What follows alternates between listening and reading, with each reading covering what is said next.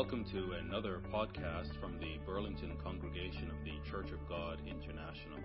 You can find out more about CGI Burlington on our website at cgiburlington.org. Good afternoon, everyone. As you hear the title of my message, who is a Christian? Are you a Christian? I hope so.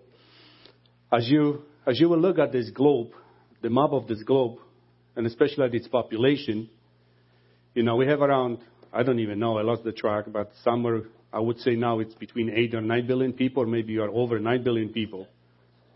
How many? 7.6 billion people. So between 7 and 8 billion people. And out of the 7, or between 7 and 8 billion people, it's just a few billions of people that call themselves Christian.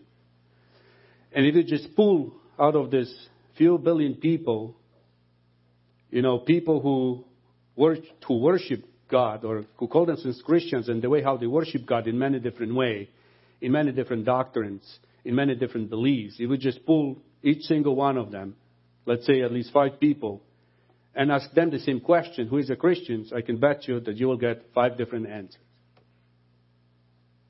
5 different answers. Why is that important? Because sometimes when I was in the church at the beginning, I was confused. There is so many good people around us.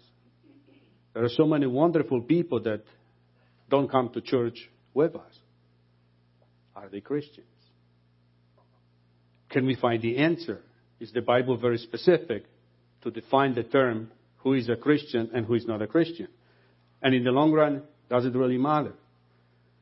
Why you wanna bring something, Jan, controversial that, we have to divide people, and get into this debate, who is and who is not a Christian? Just think for a moment. If all of these billion of people that are around us, right, even though they call themselves Christians, we know one thing for sure. It's impossible that all of them are right. Make sense? It's just impossible that all of them are right. What if just few of them are right? It means that the rest of them are wrong. Make sense? Let's think of the consequences. When I came to church, when all the wars started, that I abandoned my family, I abandoned my tradition. I was told by my brothers and my mom and my dad that the Bible or whatever is not important. Your family tradition is very important. You follow the religion in which you were born into. Just think for a moment. That's what I got. This thing makes sense. So if you're born Catholic, you're Catholic for life. If you're born Orthodox, you're Orthodox for life. If you're born Protestant, no matter what the denomination, this is it. You're Presbyterian for life. You're Baptist for life. You're not allowed to change your religion. Is that true? Is that what the Bible says? Do we have to bring these questions up just to see who is a Christian, who is not? What were the Christians called first in the Bible before they actually were called Christians? Anyone remember? Before anyone called them Christians, they had a different name. You know what it is? Anyone can remember? The way. Let's go to Acts chapter 9.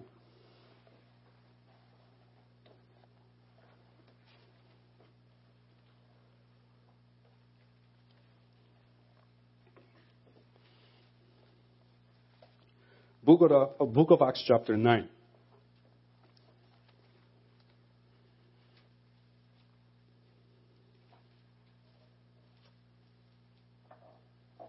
And just think about the significance. If somebody, a group of people, is called the way, what does it mean? What would the first thing that should come to your mind if somebody's called, we are from the way? Where do you belong? We are the way. The way. Think about it. Book of Acts chapter 9, verse 1. Then Saul, still breathing threats and murder against the disciple of the Lord, went to the high priest and asked letters from him to the synagogue of Damascus, so that if he found who were off the way, whether man or woman, he might bring them around to Jerusalem. Off the way. See how significant it is? Off the way. When you think about the way, you just can't help it, but, right away into my mind comes the scripture that is in Matthew chapter 7. So just please go to Matthew chapter 7. And we all know that. Matthew chapter 7. And right here in verse 13.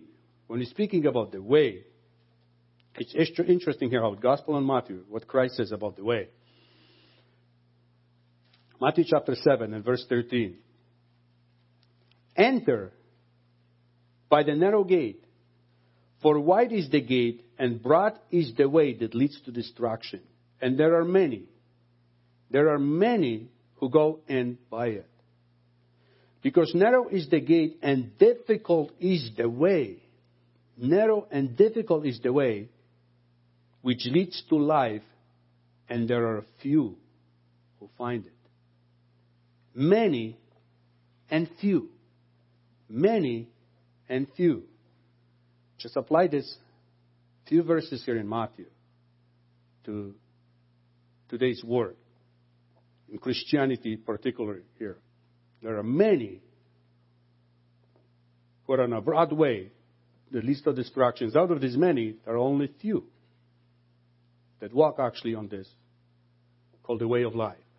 Few. Many and few. So one more time, if we think about the way, I belong to the way. What is your group called? Oh, I'm the way. What do you think about it? What comes first to your mind? What these people were? Why they were called the way? See, they were different than anybody else. Different. Different than all the sect of Judaism at that time. Pharisees, Sadducees, and you name it. They were totally different. They were strict followers of a specific person. Strict followers of a specific way, namely Jesus Christ and His teaching. Jesus Christ and His teaching, no one else. Jesus Christ and His teaching. And as we get to read Bibles today, it's not as controversial. It's not as, revolutionary statement we read because we are born into it. But if you transfer yourself to the first centuries AD, when you read some of the passages, they were revolutionary statements.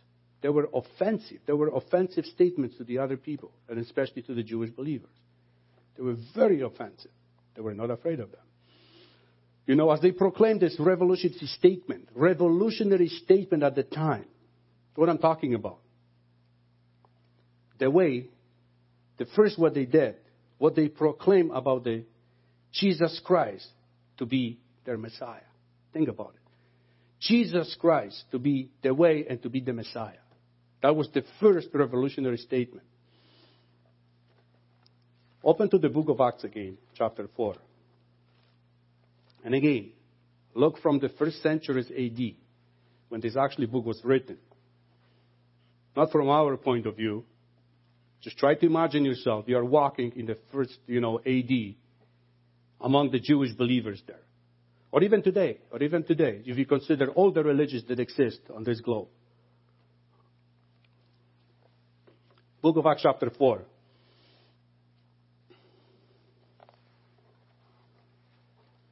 And look at verse 12. Just break into the context here. Look at this. Imagine making a statement like that as a Christian. Nor is there salvation in any other, for there is no other name under heaven given among men by which we must be saved. Is this offensive to you? This verse of the Bible is offensive to many religions today.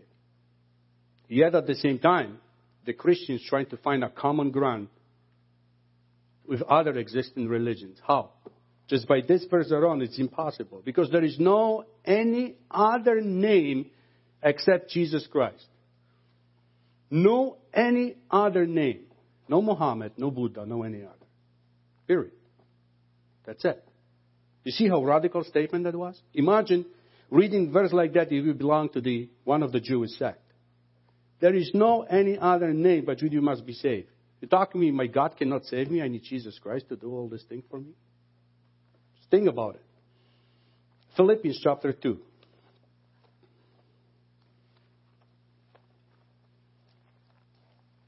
Philippians chapter 2.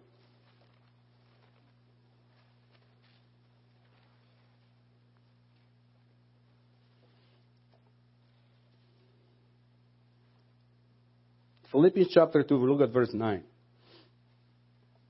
and 10. Verse 9 and 10, chapter 2. Therefore God also has highly exalted him, Jesus Christ, and gave him name which is above every name. No one else. Above every name. Verse 10.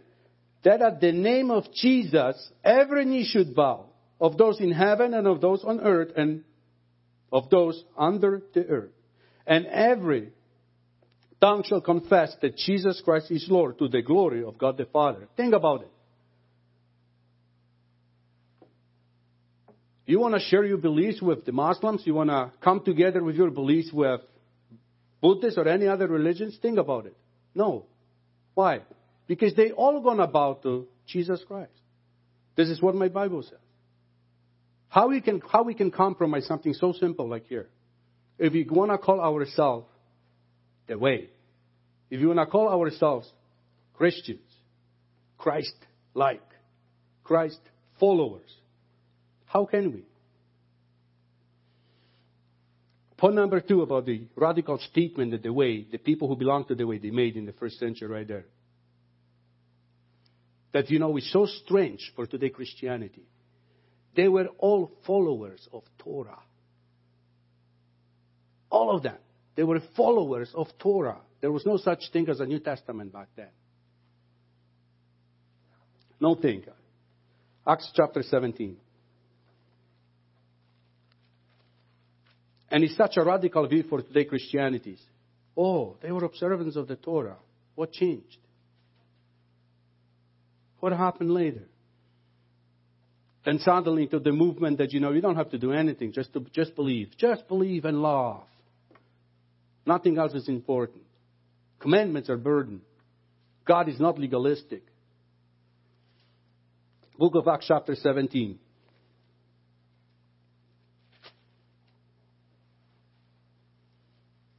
And look at verse 10 here. Then the brethren immediately sent Paul and Silas away by night to Berea. When they arrived, they went into the synagogue of the Jews.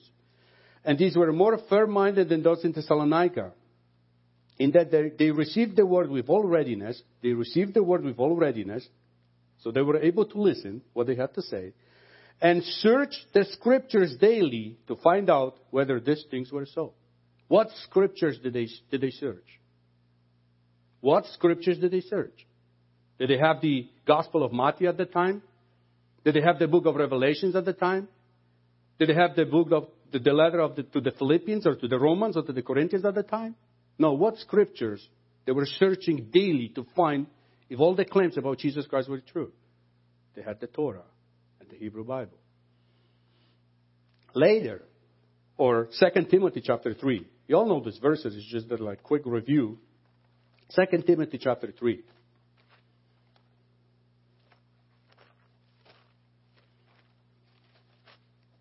Second Timothy chapter 3.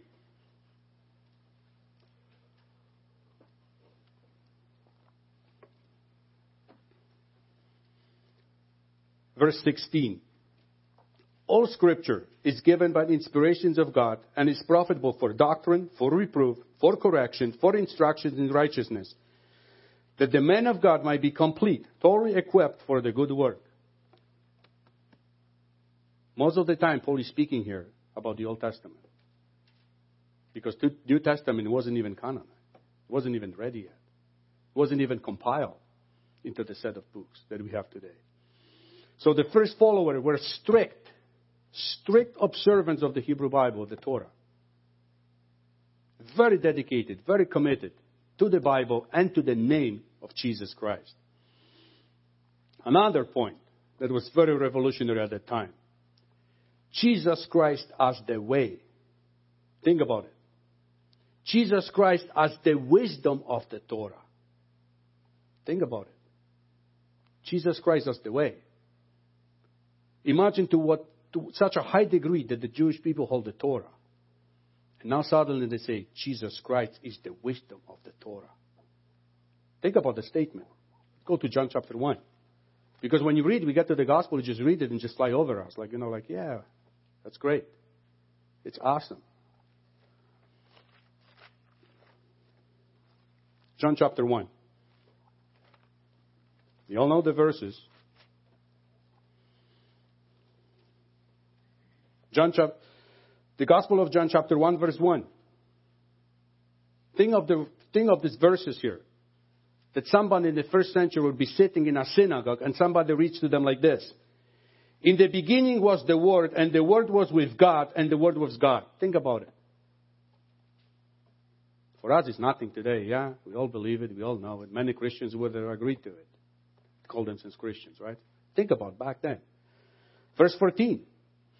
And the Word became flesh and dwelt among us. And we beheld His glory, the glory as the only begotten of the Father, full of grace and truth. Imagine if you're a Jew sitting and listening to this word. It would be very offensive. Many of us would probably stand up and just walk away because we'll be sick of, listening to something like that. Verse 18. No one has seen God at any time. The only begotten Son who is in the bosom of the Father, He has declared Him. Do you realize what you're reading here? How crucial, how important that was for the first Christians to say that Jesus is the wisdom of the Torah. He's the Logos. It's great. John chapter 14. John chapter 14.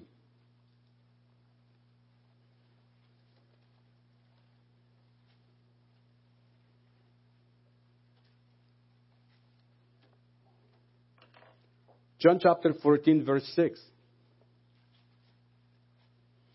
Jesus said to him, look at the gratitude of these words. I am the way. I am the truth. And the life. No one comes to the Father except through me. And if you had known me, you would have known my Father also. And from now on, you know Him and have seen Him. Can you for a second just comprehend what He said here? To the first century audience that would listen to this message. I am the way. Jesus Christ claiming, I am the way, I am the truth, and I am the life.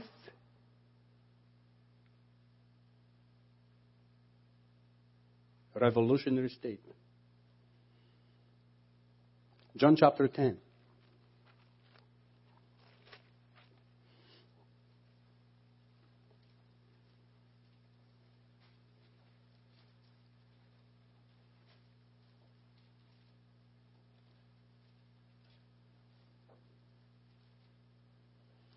John chapter 10, verse 7. Then Jesus said to them again, most assuredly I say to you, I am the door of the sheep. All who ever came before me are thieves and robbers, but the sheep did not hear them. Verse 9, I am the door. I am the door again and again and again. And anybody who came before me and is trying to claim the same thing is what? And a thief and a robber. How are we going to line up this verse with all the religion that exists around this world? And how are we going to compromise your faith just saying, we need to start some ecumenical council with the Muslims so we're going to come together on the same page? Either Muhammad is the way or either Caesar is the way. You can't compromise these two things together. There is no way you can compromise something. What did our Messiah say? I am the way. And you follow it. And not just I'm the way, I'm the life. Brethren, there are many leaders who came and gone. There have been many leaders. There are many leaders to point something. There are many leaders who walk this earth and they pointed to somebody. They pointed to Buddha. They pointed to something. They pointed to the way. There is only one person who says, I am the way. And that person is no one else but Jesus Christ. I am the way. There is no any other way. I am the way.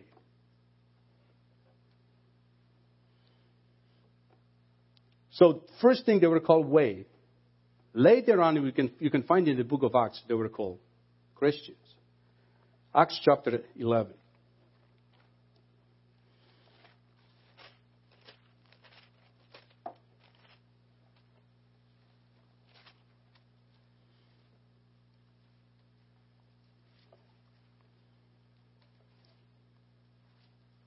Acts chapter 11 and verse 26.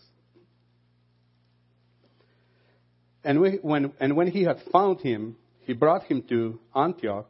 So it was that for a whole year they assembled with the church and taught a great many people.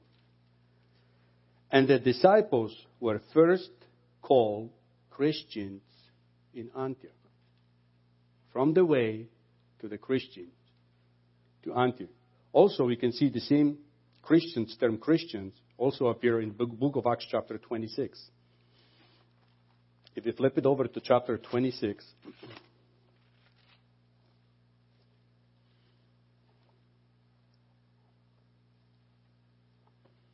and here in verse 28, chapter 26, book of Acts chapter 26 and verse 28, then Agrippa said to Paul, you almost persuaded me to become a Christian.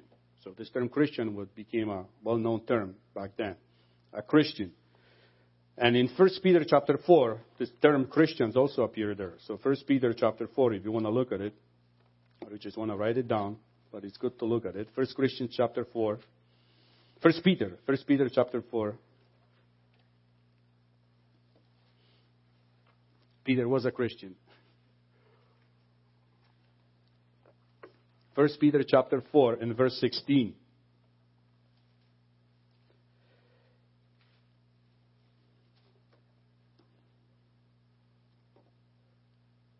If anyone suffers as Christian, as a believer, as a follower of Christ, if you suffer because, you claim to belong to the way, let him not be ashamed, but let him glorify God in this matter. Just glorify God if somebody persecutes you because, you're real Christians. So what is the definition now? How would you define Christianity? We talked a little bit about the way. Now let's move on to a Christian. How would you define Christian? What is the Christian? What's the term Christianity? So I checked different dictionaries just to see, being curious just to see what I'm going to find there.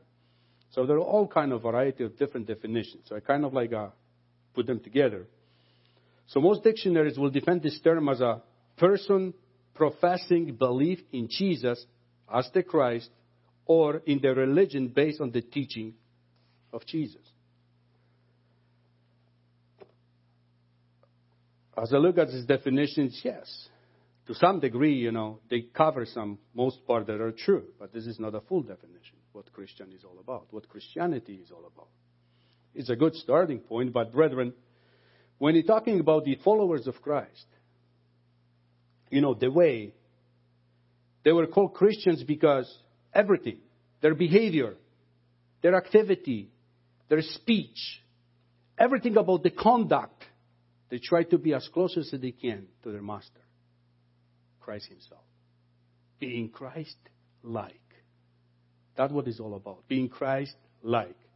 If you want to be a Christian, just be like your master. If you want to belong to this way, follow exactly what Jesus Christ did.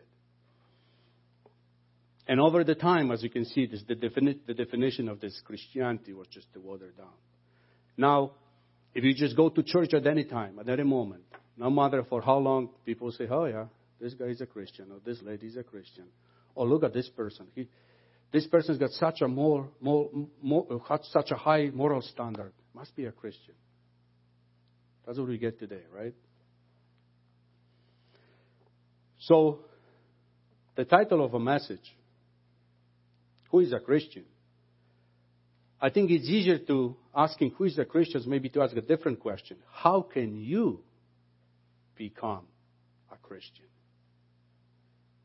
If we're going to find out in the Bible, how can you become a Christian, that it's better to look around it and define and see who is a Christian and who is not a Christian. It makes it a lot more easier.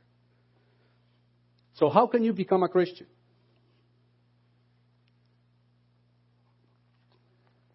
We are used to. We live in North America. Everything is about choices. Everything is about choices. I decide what TV I buy. I decide what car I'm going to drive. I decide what kind of apps I'm going to download. It's my choice what kind of program I'm going to watch on TV. Everything is about choices. If I don't have these choices, then, life is boring. Because, some choices were taken away from me.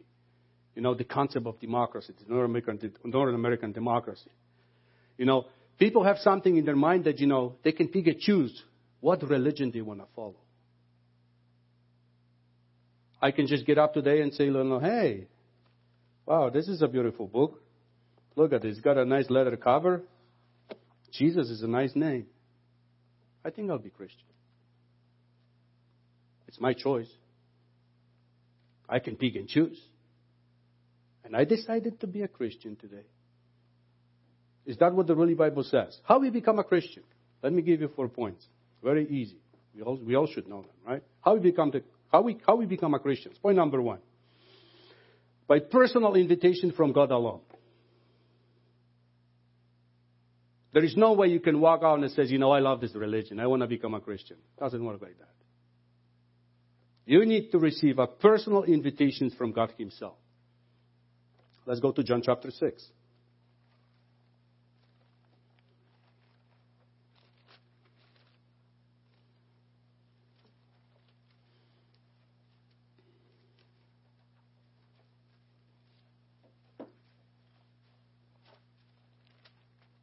John chapter 6.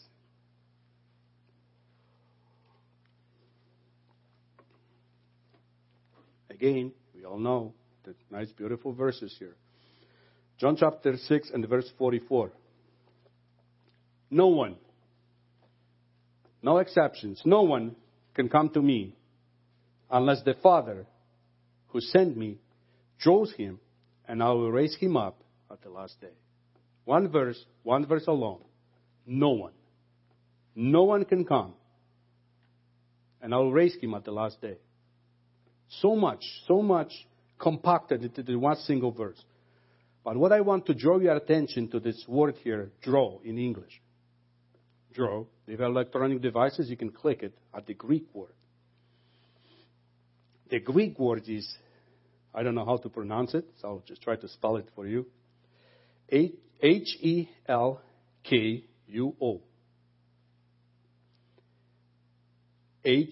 Helkuo.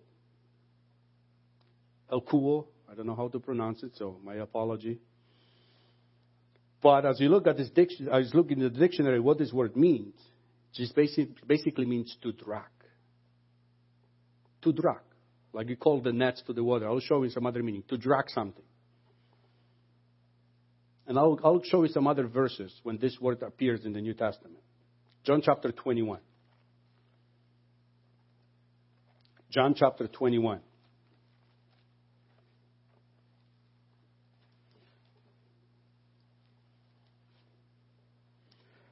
John chapter 21 and verse 6. And he said to them, cast the net on the right side of the boat, and you will find some. So the disciples were fishing all night. They couldn't do anything. There was no fish. Jesus says, I want you to do this. Cast your nets.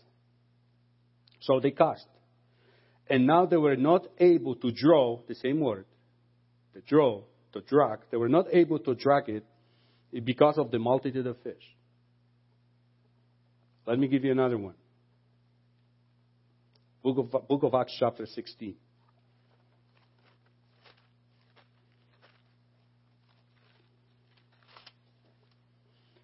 Book of Acts chapter 16. And in verse 19.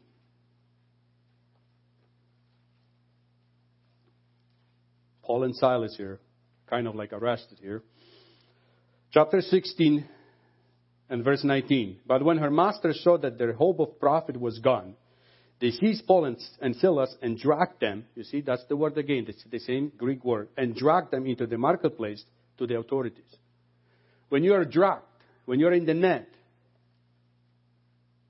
how much personal freedom you got there? What options you have there? You just follow it wherever the net is dragged. Like here in this example, Paul and Silas. Can't just go wherever they want to. They just go when they are dragged.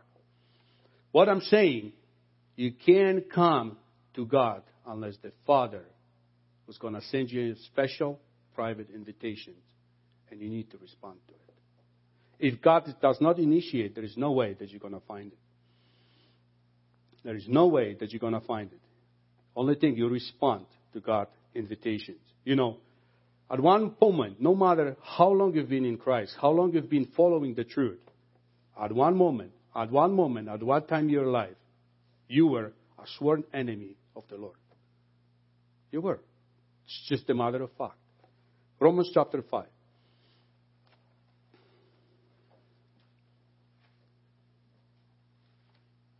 Romans chapter 5.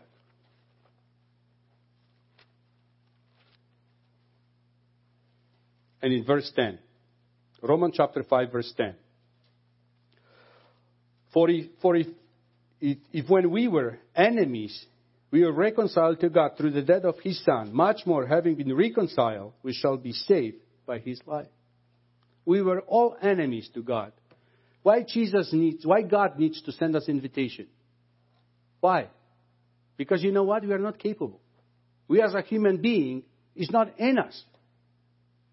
To just go and wake up one day and say, ask millions of people, who's got the desire in the morning when they wake up and I'm going to wake up today morning and I'm going to search why I was born? What is my purpose here on this earth? What I need to do? What most people do when they get up in the morning? Is that really your number one priority in your mind? Then I'm going to find what the truth is. I'm going to go and do research just to find what is the purpose of my life. Is that how it works? How many of us have this heart?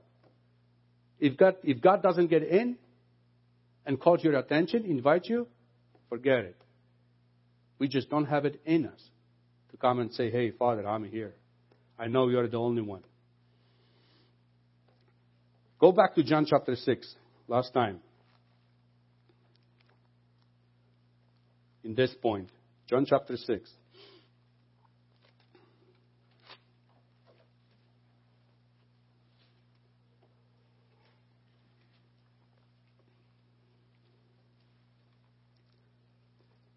And in verse 65. And He said, one more time, therefore, I have said to you once, and I'm repeating the second time, that no one can come to me unless it has been granted to him by my Father. There you go. Second time. Jesus repeats in the same chapter. If you missed the first time, I'm telling you, it's impossible for you to come unless it's been granted to you by my Father. So simple, and yet so many people missed it. Like I was told, when you are born into this religion, it's your duty to follow the family tradition. Really? And I would follow the family tradition if God wouldn't actually invite me. If God wouldn't break this, so to speak, stupid mind and say, Jan, I want you to, have a little bit different idea about the outlook of life. And here is why. It took a little bit. But eventually, we all have story to tell, to share when it comes to moments like that. So what happened when you receive the personal invitation and you accept it? What's the next point? How we become a Christian? What's the point number 2? What do you have to do? What do we have to do, young people? What's the next step? Repentance.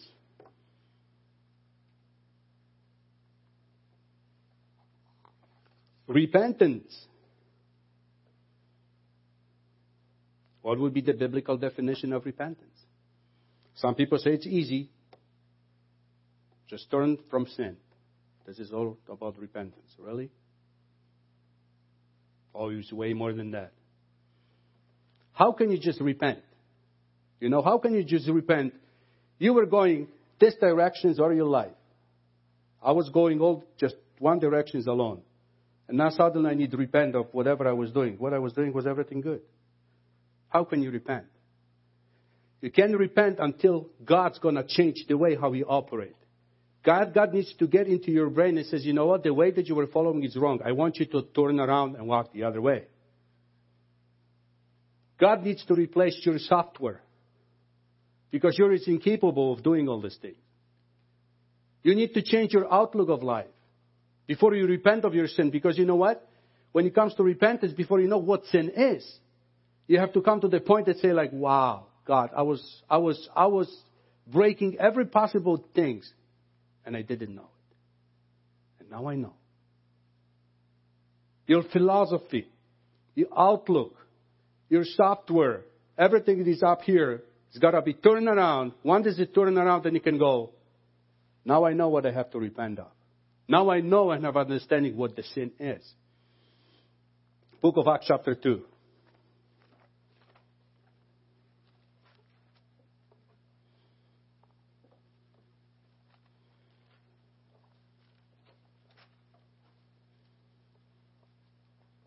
Thank you, Brother Landon, for reading the scriptures for us.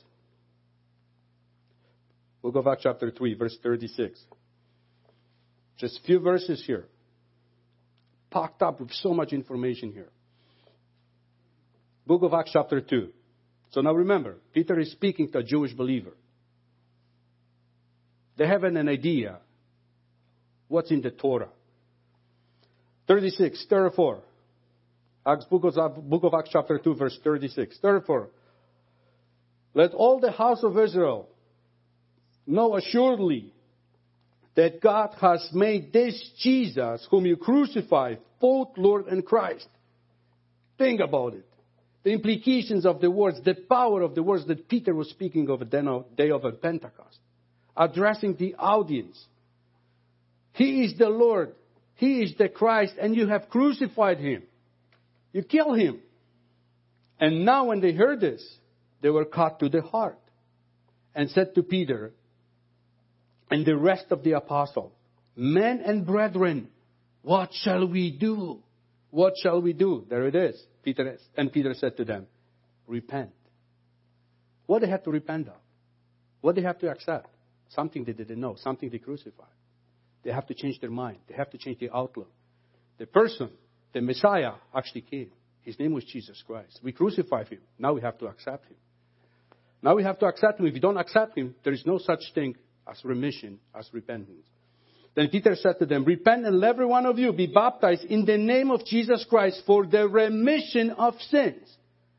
No Jesus, no remission. Your Torah cannot save you. No matter how good and how well you know it, no matter how many verses you can quote from the book of Deuteronomy, if you don't accept Jesus Christ, this thing is useless for you. Think about it. That's how powerful words these are. You're in only with the Jesus Christ. If you don't have Jesus Christ, you can't be in. You shall receive the gift of the Holy Spirit, for the promises to you and to your children and to all who are afar off, as many as the Lord our God will call. How many wonderful truths here in this, 3 or 4 verses here. Compacted again. Just to unpack. This repentance, it's huge. But it starts with Jesus Christ. Repentance cannot start with Jesus Christ. Book of Acts chapter 3.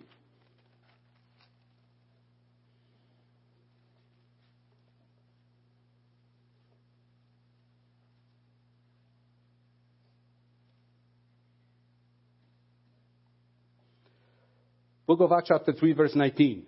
Well, let's skim quickly from some of the book of Acts here with this word repentance. But those things, verse 19.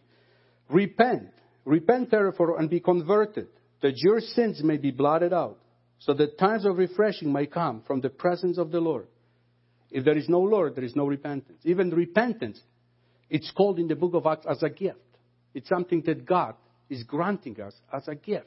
It can't just come from my own thing. Like, yeah, I just feel today, I was stealing, I was lying, I'll live my life like that. But today I feel like, I'm going to repent today. It's impossible. God needs to call you and grant you this gift of repentance.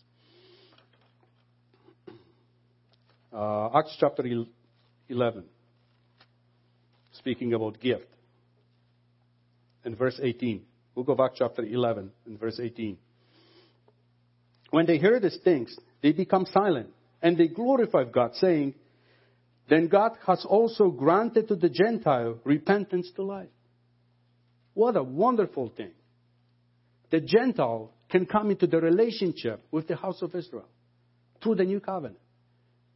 Finally, for the first time, they can become a worshiper of a true God through the covenant that God made with Israel. What a wonderful, beautiful thing. Book of Acts chapter 17.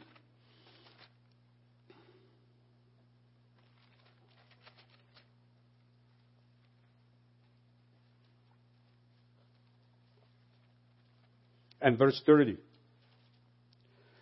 Book of Acts 17 and verse 30.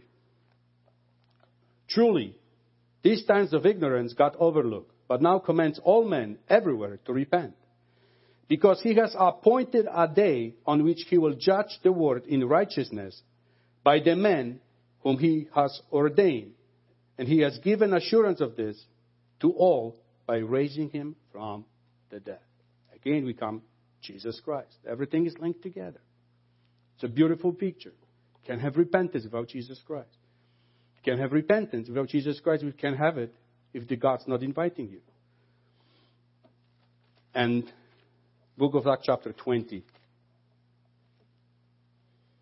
Repentance and faith kind of like, they always go together.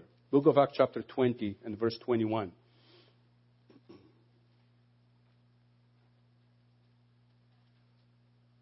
I'm just breaking into the context here. Verse 21. Testifying to Jews and also to the Greeks, repentance toward God and faith toward our Lord Jesus Christ. Just again and again. All of this go into one package together. And, it's crucially important that, people accuse us that we try to earn our salvations by, doing the work. It's not that's the furthest things from the truth. It's impossible to earn it's impossible through our hard work to earn God's salvation. It is impossible for me to say, God, I live, sinful life, but now repented of everything, and I'm a sinless man, and you need to grant me eternal life. You're obligated to give me this gift now. It's impossible. It's impossible. Now, what's the next point? So we need to receive an invitation. We need to respond to it. Then we need to repent. What's the next point? What's the third point? Water baptism.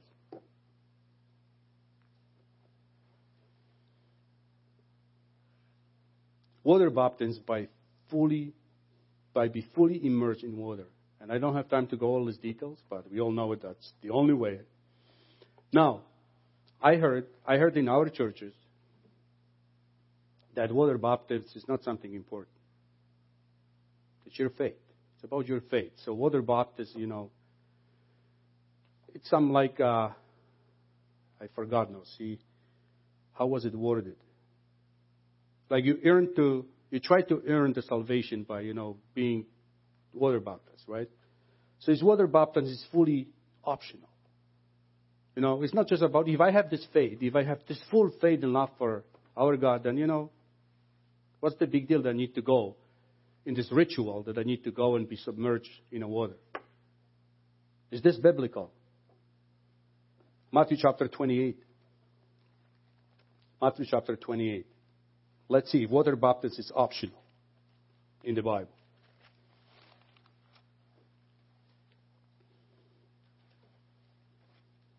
Matthew chapter 28, verse 19. There are many other scriptures, but I'm just going to give you the one. Matthew chapter 28. Go therefore and make disciples. 28:19. Matthew 28:19. And make disciples of all nations. What's next? baptizing them in the name of the Father, Son, and the Holy Spirit, teaching them to observe all things that I have commanded you. All things, the part of all things is water baptism. Can't avoid it. Can't avoid it. It's so important that even Apostle Paul was baptized. Book of Acts chapter 9.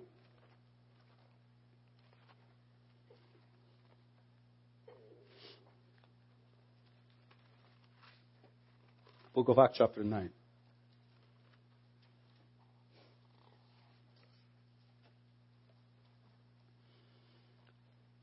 And verse 17 and 18. Book of Acts chapter 9. And Ananias went his way and entered the house, and laying his hands on him, he said, Brother Saul, the Lord Jesus, who appeared to you on the road as you came, has sent me that you may receive your sight and be filled with the Holy Spirit. Immediately there fell from his eyes something like scales, and he received his sight at once, and he arose and was baptized. Apostle Paul was baptized. And some people, for some reason, would say that water baptism is optional. It's not a big deal. Yes, it is a big deal. It's commended by our Master. If you want to be part of the way, then you follow Jesus Christ. And you can go and find the scripture. Even Jesus Christ was baptized himself. By himself. He was baptized by John the Baptist to show an example to all of us. Is it optional? I don't think so.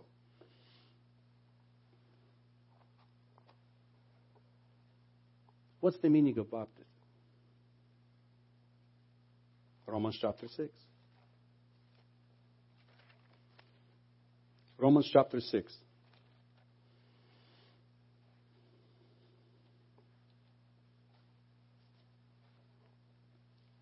And verse 3 to 5. Romans 6, chapter 3. Or do you not know? Romans chapter 6, 3 and 5. Do you not know that as many of us were baptized into Christ Jesus, were baptized into his death?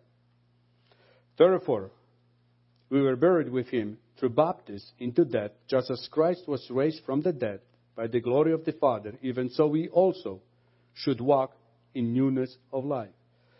For we have been united together in the likeness of his death, certainly we also shall be the likeness of his resurrection. Just as you go underwater, symbolically, when your flesh gets dirty, you wash your hands underwater, or you're going to take a bath or take a shower. This is exactly the same thing. And on top of that, when you go under the water, and also you do it in front of the witnesses. So when the witnesses are gathering around there, whether it be a pool or the lake or the ocean, doesn't matter.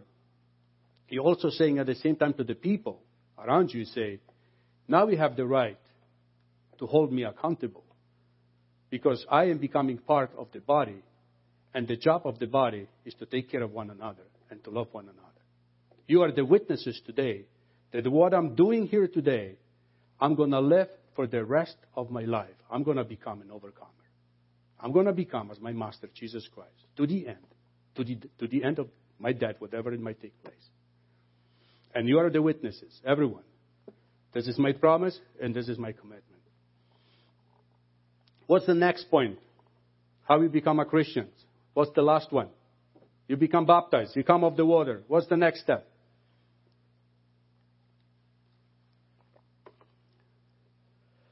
Laying on of hands to receive the Holy Spirit. And many Christians dismiss this. Total observance. Oh, this is not important. Water baptism, yes, okay, I can see it. But this ritual, it has nothing to do with the Bible of the love of Jesus Christ. Really. Let's check it out. Book of Acts chapter 8. Let's check it out. It's got some biblical validity. Book of Acts chapter 8.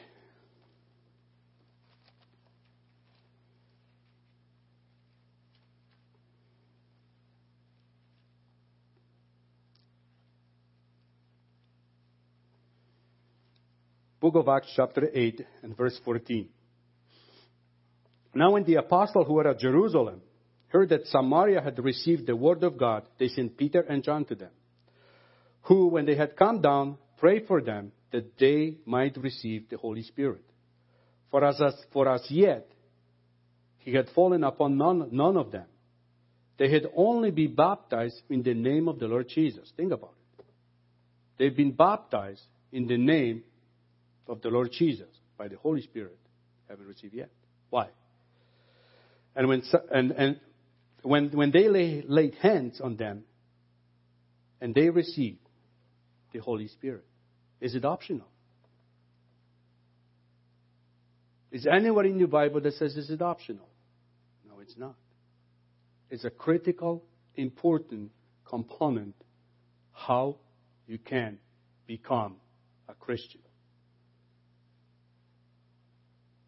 Why do you need a Holy Spirit? Without Holy Spirit, we're nobodies.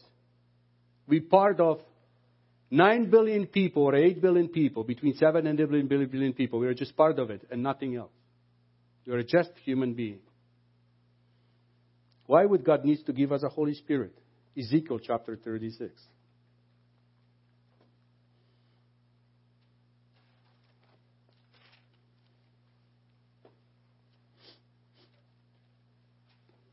Ezekiel chapter 36.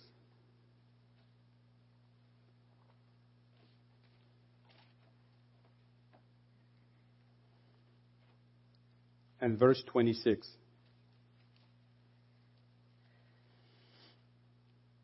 I will give you a new heart and put a new spirit within you. I will take the heart of stone out of your flesh and give you a heart of flesh. I will put my spirit within you and cause you to walk in my statutes, and you will keep my judgments and do them. Why do we need God's Holy Spirit? Why do we need God's Holy Spirit? So we can speak in tongues? So we can perform miracles? So we can be different? So we can be holier than thou art? Why did God give us Holy Spirit? So we can keep His law. Nothing complicated about it. That's it. God's Holy Spirit enable us to keep God's law.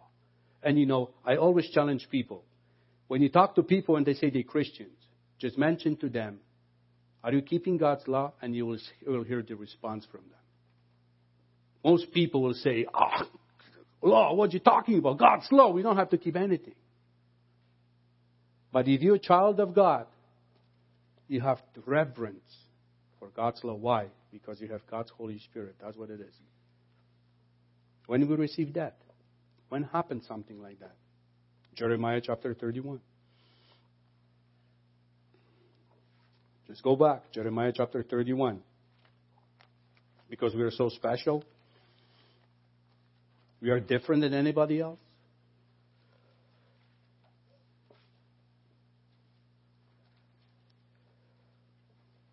Jeremiah chapter 31. And I know that all this points to, I'm trying to run it quicker because there is no time for it, right? Because for every point there you can have a sermon about repentance and baptism and lying on hands. And I know Pastor Murray did something, lying on hands, and, Pastor Agent did about repentance and on and on and on. So it's just a quick summary of all the points. Jeremiah chapter 31, verse 33. But this is the covenant. We're talking about the new covenant, right? Most people say, what's the new covenant all about? They have no idea what the new covenant is all about. But this is the new covenant I will make with the house of Israel. After the day, says the Lord, I will put my law in their minds and write on it and write on their hearts, and I'll be their God and they shall be my people. Why need God's Holy Spirit? Exactly for this reason alone. God wants to circumcise your heart so it will enable you to appreciate God's law and keep it as much as you can. That's why God gives you the Holy Spirit. And now, as I said, if you have this God's Holy Spirit, it's impossible. There will be educated people who try to sort through this book and read through this Bible. Will never ever to gather all this truth that is inserted here. Why? Because they don't have God's Holy Spirit. 1 Corinthians chapter 2. I'm not making it up. It's right here in the Bible. It's in your Bible. 1 Corinthians chapter 2.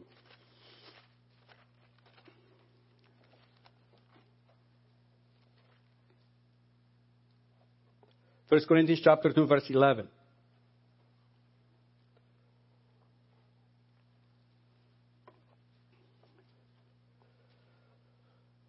For what man knows the things of a man except the spirit of the man which is in him? Even so, no one knows the things of God except the Spirit of God. If you want to know what's happening, if you want to know what plan God has for you, you need to have God's Holy Spirit. If you don't have it, you cannot know it. If you don't have God's Holy Spirit, Romans chapter 8. As I said before, if you don't have it, you're nobody.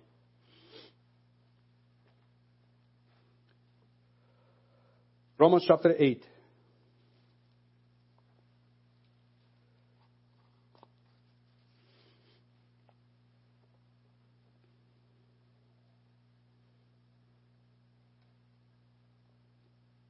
And verse 9. But you are not in the flesh, but in the Spirit. If indeed, the Spirit of God dwells in you. Now, if anyone does not have the Spirit of Christ, he is not his. How we belong to Christ? Through His Spirit. How we get His Spirit? You've got to go through the steps. So, brethren, this is what I think, what I can find, the biblical way, how you can become a Christian. How you become a Christian? Point number one, you have to have a personal invitation from God. You have to respond. How you respond to this personal invitation? Through what? Repentance. Right? Once you turn around and try to walk towards God, God's way, then you take water baptism. Once you come up from the water, what's the next steps you have to do? Lying on hands, so you can receive God's Holy Spirit. And now, after all these steps, now your journey become an overcomer and finish the race.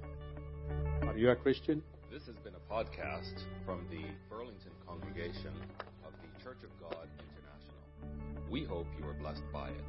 To find out more about CGI Burlington, visit our website at cgiburlington.org.